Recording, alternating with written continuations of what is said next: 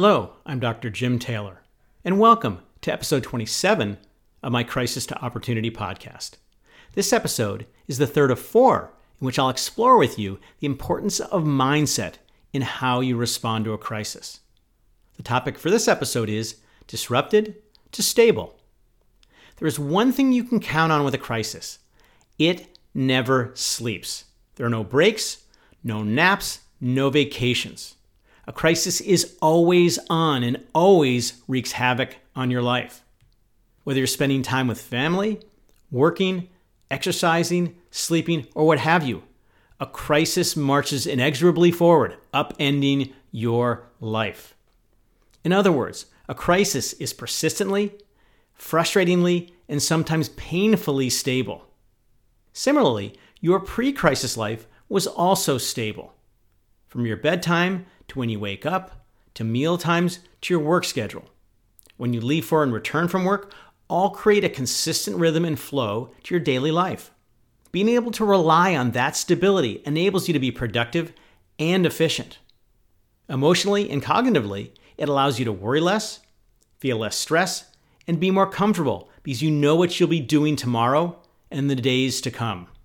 You probably don't even realize the powerful impact that stability plays in your everyday life until a crisis strikes. One of the most insidious aspects of a crisis is that it disrupts your routines and expectations. Its disruption is persistent and adds another roadblock to the already daunting task of overcoming the crisis you face. Now let's first explore how crisis disrupts your life. Think about everything in your life that makes it run so smoothly. Again, sleep, meals, work, relationships, hobbies, and physical, cultural, or religious activities. The list goes on. Now, think about that stability disappearing. Whatever habits, routines, and patterns you've had are thrown for a loop. The familiarity, the predictability, and importantly, the sense of control that gives you confidence and comfort in your life are no longer there in the ways that you rely on. Even before you actually have to address the challenges that a crisis presents to you, you're already at a disadvantage by having the crisis throw a wrench in the machinery of your life. Now let's talk about stability. When faced with a crisis, your goal is to reestablish stability in your life as soon as possible. Clearly, when it comes to a crisis, that is easier said than done most often. And realistically, it may not be completely possible depending upon the nature of the crisis. In some cases, you might have to quote-unquote find stability within the instability. That is, establish small beachheads of stability wherever possible within your disrupted life. There are several key areas of your life in which you want to prioritize restoring stability. First, just in your daily life. When a crisis occurs, one of the first responses you want to have is to reset as many of your daily habits, routines, and patterns as soon as possible. This response is especially important because the crisis will likely cause you to feel that your life is out of control, which can cause you to feel disoriented and stressed.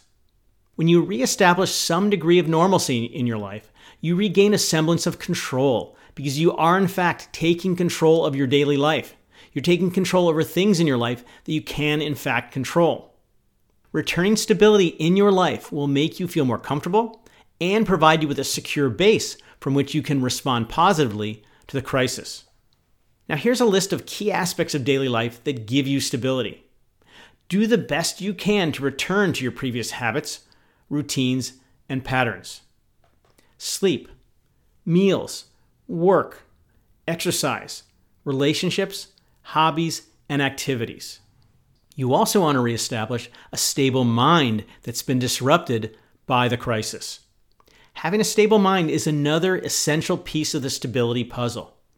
In fact, everything that we've covered thus far in my Crisis to Opportunity podcast has been devoted to helping you create a stable mind that produces stable responses to crises. The entirety of your internal life coalesces into a stable mind that will increase your chances of having a successful outcome of a crisis. This includes your instincts, emotions, reactions, perceptions, evaluations, values, investment, attitudes, and just basically your thoughts that I've also described previously in earlier podcasts. You gain stability of mind by understanding the different internal factors that influence your responses to a crisis, like those I just mentioned. Then you can identify the role that each of these factors plays and make a commitment to consistently using those mental resources to combat the crisis. You can further support a stable mind by actively avoiding the quote-unquote bad roads and choosing to take the quote-unquote good roads that I will describe throughout this podcast. From the Canadian activist and writer Ericard Brost, inner peace is an anchor of stability during a storm. Lastly, when confronted with a crisis, you need to establish stable effort. Once you've developed a plan to overcome a crisis, your best chance of success is to implement it with stable effort. This means you must consistently put in the required time it will take for your plan to succeed. Additionally, your effort must be reliably purposeful, focused, and determined. It means doing everything that you possibly can to address the issue as fully and as well as you can with the utmost quality. Now, this isn't easy because pushing against a crisis is hard work. It's not fun, and it can get very old very fast. Yet, because a crisis is sure to expend stable effort to mess up your life, you need to respond in kind. As the saying goes, you fight fire with fire, and applied here, the best way to fight a crisis is to fight stability with stability. I'm Dr. Jim Taylor, and thanks for listening to episode 27 of Crisis to Opportunity. And be on the lookout for episode 28 in the near future.